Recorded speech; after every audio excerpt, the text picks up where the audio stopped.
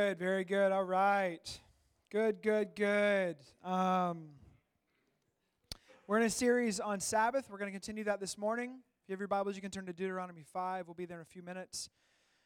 I'd love to begin by talking about the cosmetic plastic surgery industry, a booming business in America. From Botox to hair removal to body modifications. According to the American Society of Plastic Surgery, Americans have spent $16.5 billion as of 2018 on these modifications. And as a country, we care deeply about appearance, deeply. And we're doing all we can to begin to believe that we're not aging and getting older. We don't want to age. We don't want to wrinkle. We don't want to be exposed by the fact that every day is one day closer to our grave.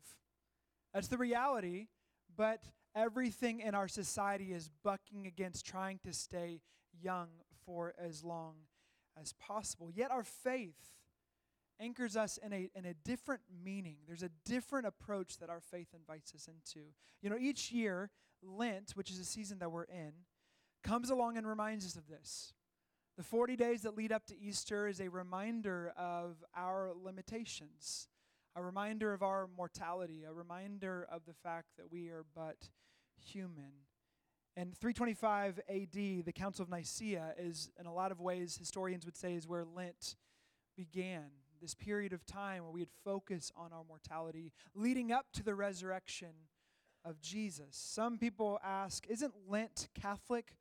Where I would respond, all the church was Catholic until the 16th century. And so, anyways, it is during this season that we remember our humanity. It's in this season that we remember our mortality.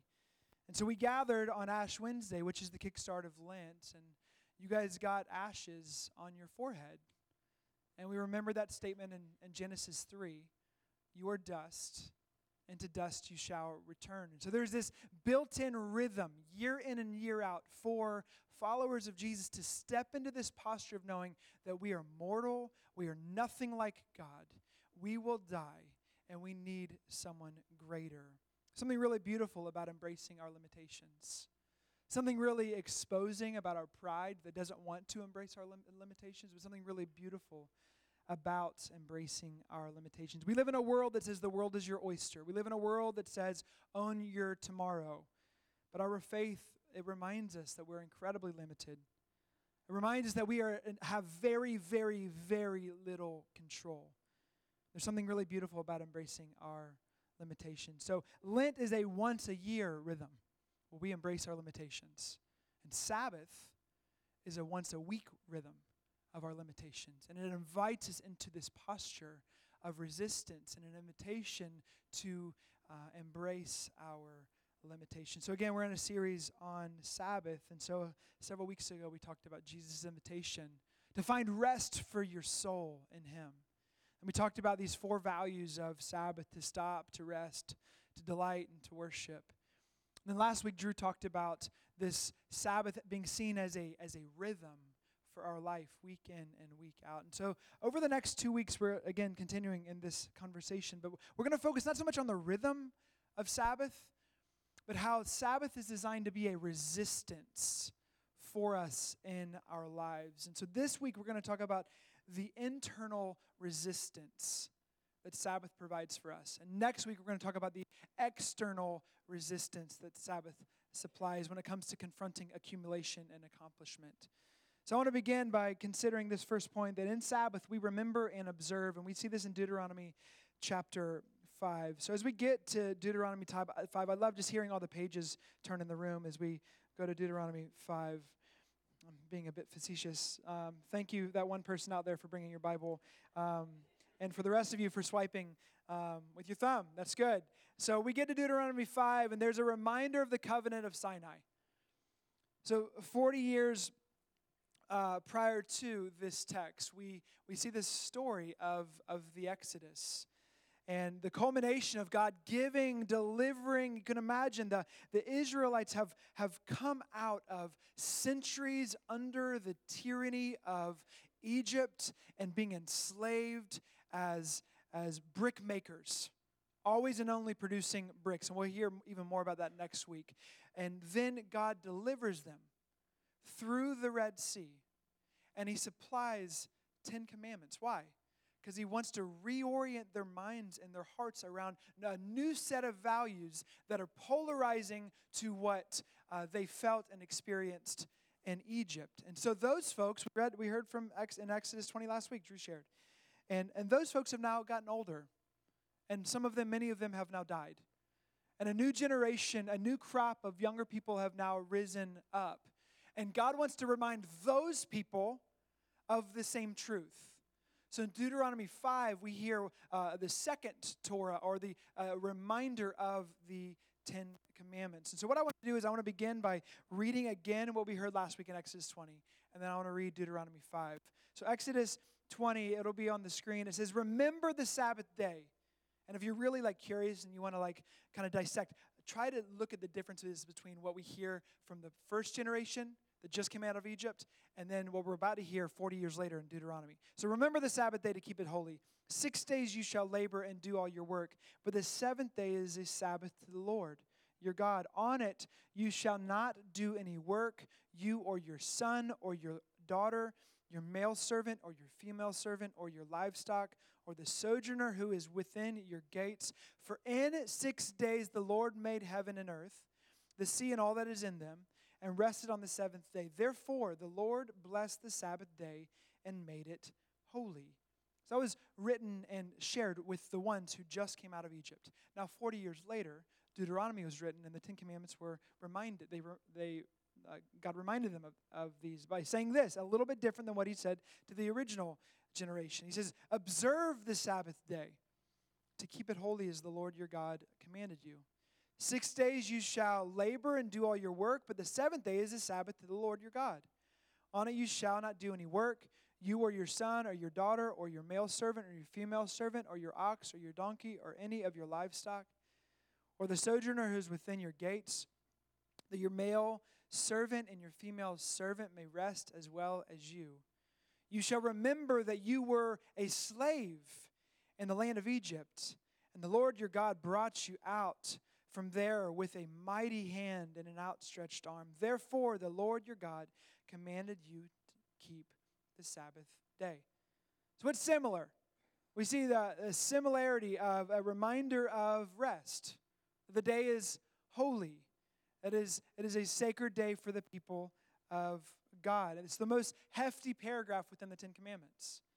What's different? There's a tradition within Judaism that it's called the Kaddish, and the benediction, the beginning of the Sabbath, the mother of the home, would begin by blessing the new beginning of that day, and she says these two words: remember and observe, taken from these two texts we just read. And that's the emphasis of Exodus, to remember, to keep it before your mind. Remember the rhythm of creation. Remember that there's 6 days you work, and 1 day is holy and blessed, and you rest. Remember. But also to observe. That was the beginning of what we just read. To set it aside as a unique day. To observe is to recall that we were once slaves. Don't forget, kids that have now grown up and aren't used to the fact that you were once enslaved to Egypt. Remember that you were once in slavery.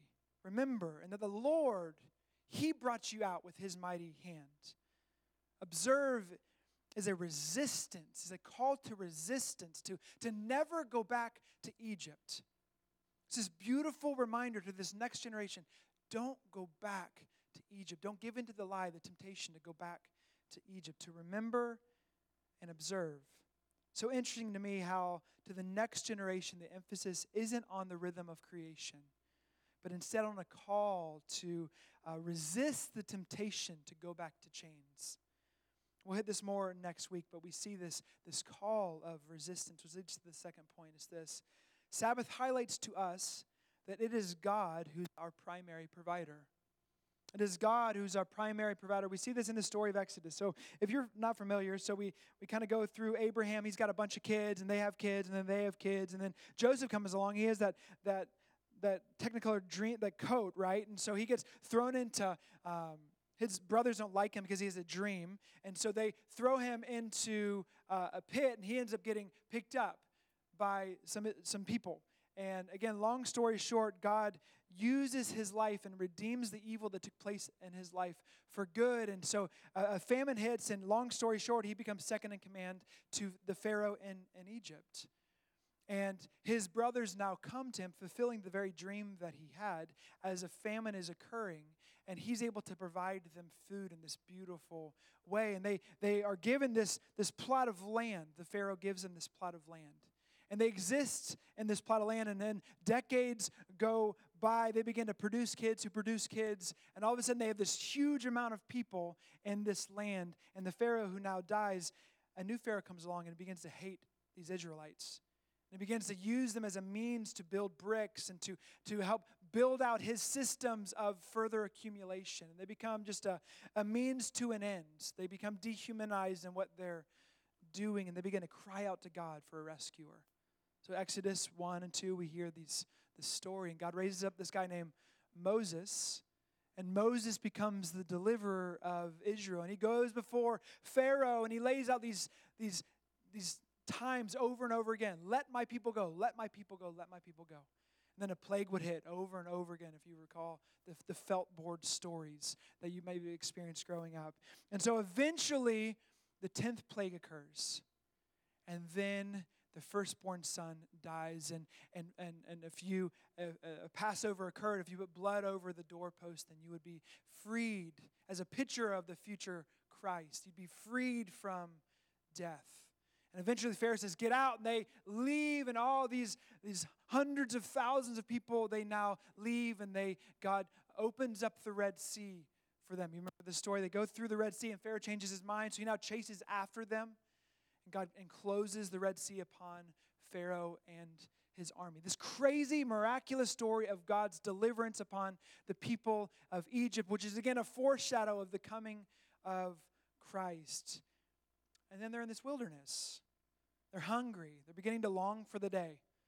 Like, man, life with Pharaoh was horrible, but at least we had decent food.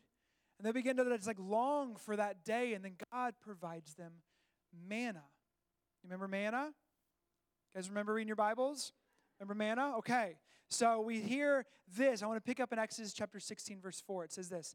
Then the Lord said to Moses, I will rain down bread from heaven for you. The people are to go out each day and gather enough for that day.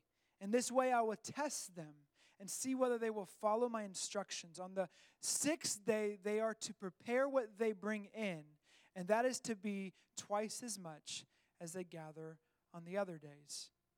So 6 days they work. They toil, they cultivate, they keep the very thing that we're charged to do ourselves. And then on the 7th day, they're charged to trust God with their lives. To remember that it was the Lord that brought them out. To remember that it was the Lord who provides. It's the Lord who sends rain. It's the Lord who sustains. From him and through him and to him are all things. And then you read in Exodus 16:6, it says, in the evening you will know that it was the Lord who brought you out of Egypt. So it's the end of this week where God reminds them week in and week out that you are not the provider of your life. You are not the source of your life. You are not the redeemer of your life. You are not the rescuer of your life. It is a reset every week that on the 7th day you remember reality. Because after 6 days of working hard, you begin to have pride in thinking that you provide for yourself. So it's the Sabbath day that reminds us of our limitations, that it's ultimately not God it's ultimately not me who provides for my life, but it is God. And every 7 days, we remember that reality. See, the text goes on to tell us that for 40 years, God provided manna every day. And then on the 6th day, he would provide 2 days' worth, because on the 7th day, they would rest. It was during this time that you can imagine that they, over time, we know the story, and we know they begin to fall apart, but it was designed to awaken something within the Israelites, that 6 days I was made for work, but on the 7th day, I was designed to trust God with my life. See, Sabbath was always intended to confront our temptation to believe that we have more power than we actually have.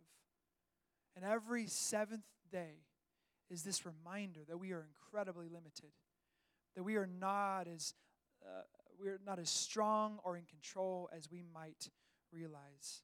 See, rest for the soul has so much to do with this right understanding of who I am and a right understanding of who God is. It was the manna that God used to help keep the Israelites within the limits of Sabbath. And seventh day was a day of faith to remember who they really were. Every 7 days, you remember who your provider is, who your source is, and who holds your world together. I mean, that's confrontational. Sabbath is designed to be confrontational. Some of you guys have kind of dipped your toe in to Sabbath, maybe an hour a week where you're trying this and you feel the confrontation because in this hour you're not producing like you feel like you should, and all kinds of things come up in us. They do through Sabbath. I'm not sure if you've felt that yet, but it happens. Sabbath confronts everything in us that's anti-God. Sabbath confronts everything in us that's self-reliant. And it's a moment of time where we remember that there is only one who rules and reigns and provides and sustains. And it is not me. And it's this sacred place, holy and blessed, that we enter into as a unique, different day. 6 days we work. And the seventh day we rest. It's purposeful, and part of its purpose is to be holy and set apart, unlike the other days. It's a message that resists our tendency to expand our limits and our autonomy and to remember who we really actually are. Which leads to the third point, which is this. Sabbath is a way of resistance, allowing us to embrace our limitations. This is why we hate it. This is why some of you have almost not come to any of our Sabbath series. Because you just didn't want to hear it, right? Like, it's just like, I don't want to do this. It's too hard. I'd rather just 7 days I work and 0 days I rest. I'll rest when I sleep and for the 5 hours. But I'm going to work hard. Sometimes we feel like the rejection of wanting to embrace our limitations. But Sabbath is an embracing of our limits and an opportunity to create an outline or a structure to support our understanding of those limitations. So in Sabbath, we embrace our limitations. We have friends. We have limitations. Our souls can't rest because we believe that we don't have limitations. Part of the reason why we feel so restless as a society because we have bucked against the reality that we have limitations and there's only but one God. And it's not us, it's not our country, it's not our rulers, it is only God. Oftentimes we function as if we're omnipresent. Always available to the world. It's crushing to our soul. We function as if we're omniscient. We carry the weight to feel like we need to know more than we can know. But Dean Allender says this about Sabbath. He says, Sabbath provides a weekly marker for the contours of life. Kind of a weekly reminder of our limitations. See, Sabbath is a way of resistance. A resistance to the urge that we can be beyond who we are. We want to think that we're stronger than we are. We want to think that we can take on more than we can. We want to think that we have our lives mapped out more than we have the control to map our lives out. We're all but one phone call away from our life turning on a dime. We want to think that our production provides value and identity. We want to think that we are the summation of our efforts. We're deeply mistaken. We've drank from the pool of pride for too long. And it's Sabbath, the practice of Sabbath, that reminds us that we are limited. We're created for 6 days we work, and 1 day we rest. So every 7 days we pause.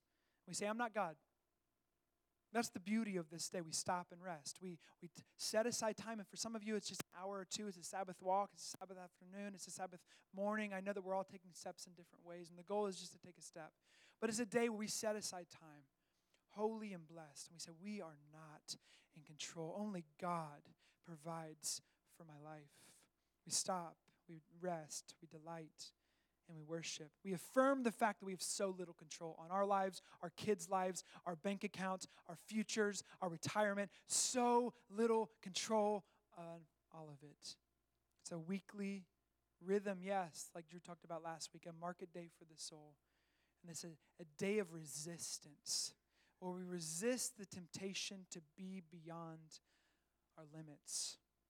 It compels us to resist the temptation to believe that we're more than we are. In Psalm 90, Moses, who wrote this, actually has some interesting thoughts for us. I'd love to read Psalm 90 with you. It says this, Lord, you have been our dwelling place in all generations. Before the mountains were brought forth, or ever you had formed the earth and the world, from everlasting to everlasting, you are God. You return man to dust and say, return, O children of man. Should go on. For 1,000 years in your sight are but as yesterday when it is past, or as a watch in the night. And then it goes on and says, teach us, so teach us to number our days, that we may get a heart of wisdom. So the psalmist, likely Moses, experiences this, and he understands his mortality, and he invites us into this posture of wisdom. The understanding and embracing our limitations is actually an on-ramp to true godly wisdom. Ruth Haley Barton says this, that Sabbath keeping is the primary discipline that helps us live within the limits of our humanity and to honor God as our Creator. It is the key to a life lived in sync with the rhythms that God Himself built into our worlds. Man, it's just a reminder that we're incredibly limited. We're limited in our presence. We can't be more than one place at a time. We try to multitask, and we end up doing a poor job at both, right? We feel that we're limited in our gifts. We have some gifts, and we compare our gifts with other people's gifts, and we wish we had their gifts, forgetting the fact that we've been given gifts as we live our lives, wishing we had somebody else's gifts and not embracing the gifts that we have. We have limits in our capacity, emotionally, physically, relationally. We have limits in our mortality. We're lucky if we get 90 years in. We have no guarantees for tomorrow. And it's that embrace of knowing all I have is right here and right now. That is the on-ramp for wisdom, because we live in this moment different if we number our days and remember our mortality. We have limits in our autonomy. We're much less in control than we realize. We don't really know what's best. We can barely keep up with our budget, much less control the future of our lives. So we are limited in our autonomy. We're limited in our provision. And we're just one day away from maybe not having the job that we have today. We're limited. And it's an invitation. Faith is an invitation to trust somebody greater than yourself who actually can hold your life together in a way that you can't. I can't. Pete Scazzaro says, on Sabbath, I embrace my limits. God is God. He is indispensable. I am His creature. The world continues working fine when I stop. You know how liberating this is? Like a dream. Like, and we have to dream, because in our reality we've overcommitted, and so we have to talk about maybe next year, but maybe not committing as much. So let's dream for a second about the idea of having a day where we enter in and we stop and we rest and we let go of control and we put all of God's responsibility back on Him. We take the weight off ourselves. We remember that He's the creator, He's the sustainer, He's the provider, and we exhale. I trust you. There's something so profoundly unique about the resistance of Sabbath and how it bucks against the pride that we feel on the inside. It's liberating to know that you're not God, because you're not, and I'm not. It's this resisting of limits. It's not new. This isn't new. This is why, when we think about the notion that we're progressing as a society, we're no different than Adam and Eve. We're no different than Adam and Eve in the sense that they wanted to be autonomous. They wanted to think that their way was better than God's. They wanted to trust somebody else than God. And here we are, however many millennia later, young earth, old earth, we won't go there, but regardless, much, much later, we're no different than their temptation to rebel against God. And Sabbath invites us into our limitation, to stop, rest, delight, and worship. to know that there's going to be more things on your list. To think, I'm just going to wait until I check everything off before I enter into Sabbath. You never will, because there's always going to be more on the list. And as you get older, things continue to grow on the list. Maybe the oldest man in the room. Hear him. Hear the wisdom. My dad. In that moment, we embrace our limits. Wayne Mueller says, he says this, if that's reality, if the reality is we're always going to have more on the list, then light a candle alone or with friends. Let each of you speak about those things that are left to do. And as the candle burns, allow the cares to melt away. Do not be anxious about tomorrow, Jesus said. The worries of today are sufficient for today. Whatever remains to be done, for now let it be. It will not get done tonight. In Sabbath time, we take our hand off the plow and allow God and the earth to care what is needed. Let it be. Did you hear those three words? Let it be. Those suffocate pride. Let it be. I trust you with my life. See, Sabbath keeping, it will mess with you. It will confront things within you. But it also provides an on-ramp of beauty and healing and rest for your soul. You'll feel that, shouldn't I be doing this? Shouldn't I be doing that?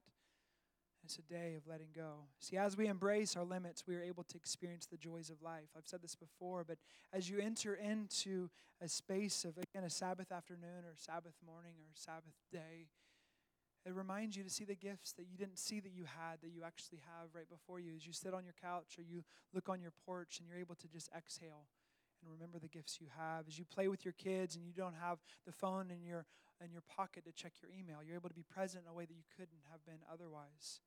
When you ride your bike and enjoy the breeze upon your face, you feel something different than you don't normally feel.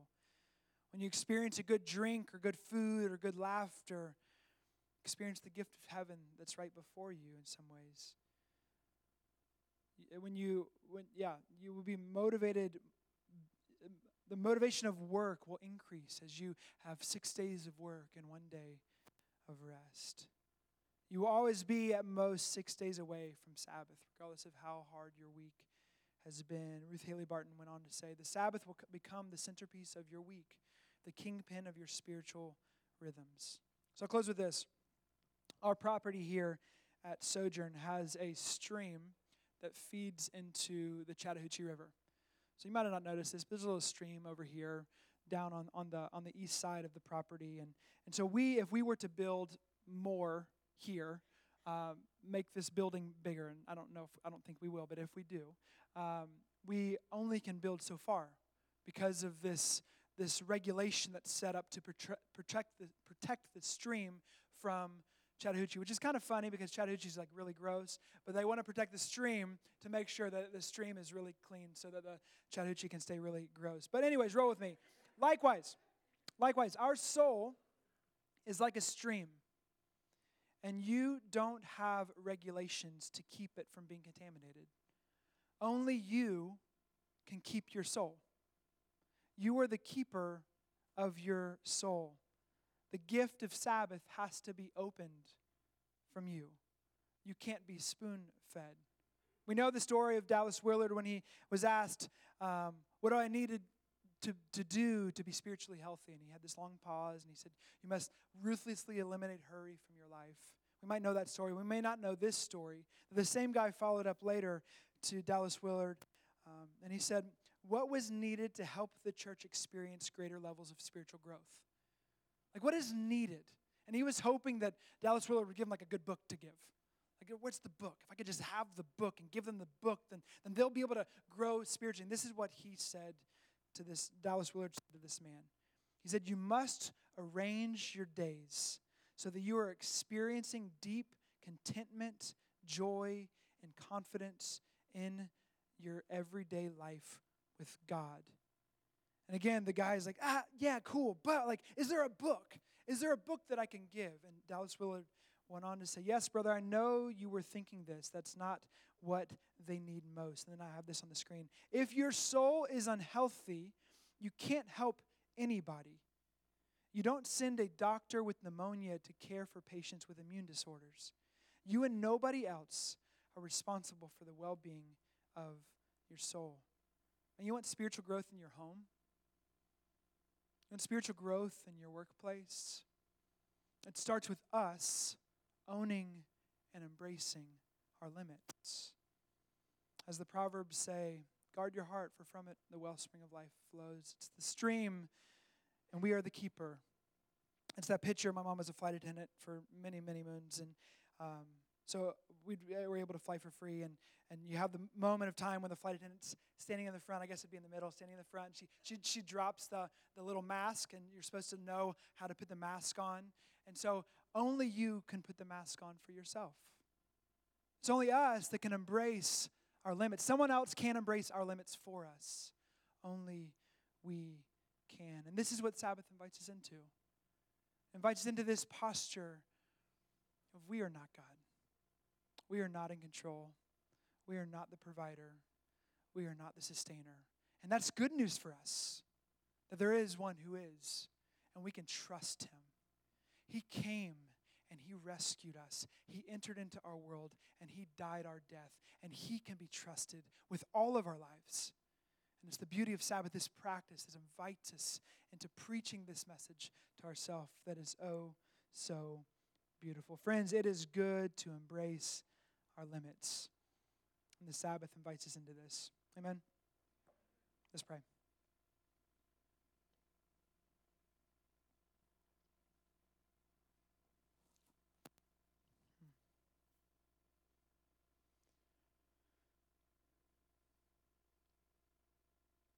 Father, we remember that we are dust, and to dust we shall return. We remember that we are mortal, and we have very little control. And Lord, we remember that there is a God who rules and reigns over all, over the nations, over our city, over our families, and over our lives. And Lord, even this morning, we relinquish control and we surrender and we say, you alone are God. And we want to trust you more and more with our lives. And I pray that Sabbath would help us in that, to let go and trust you. Lord, we bless you. We give you thanks. We thank you that you can be trusted. We thank you that you hold all things together. Help us to trust you more and more. In Jesus' name, amen.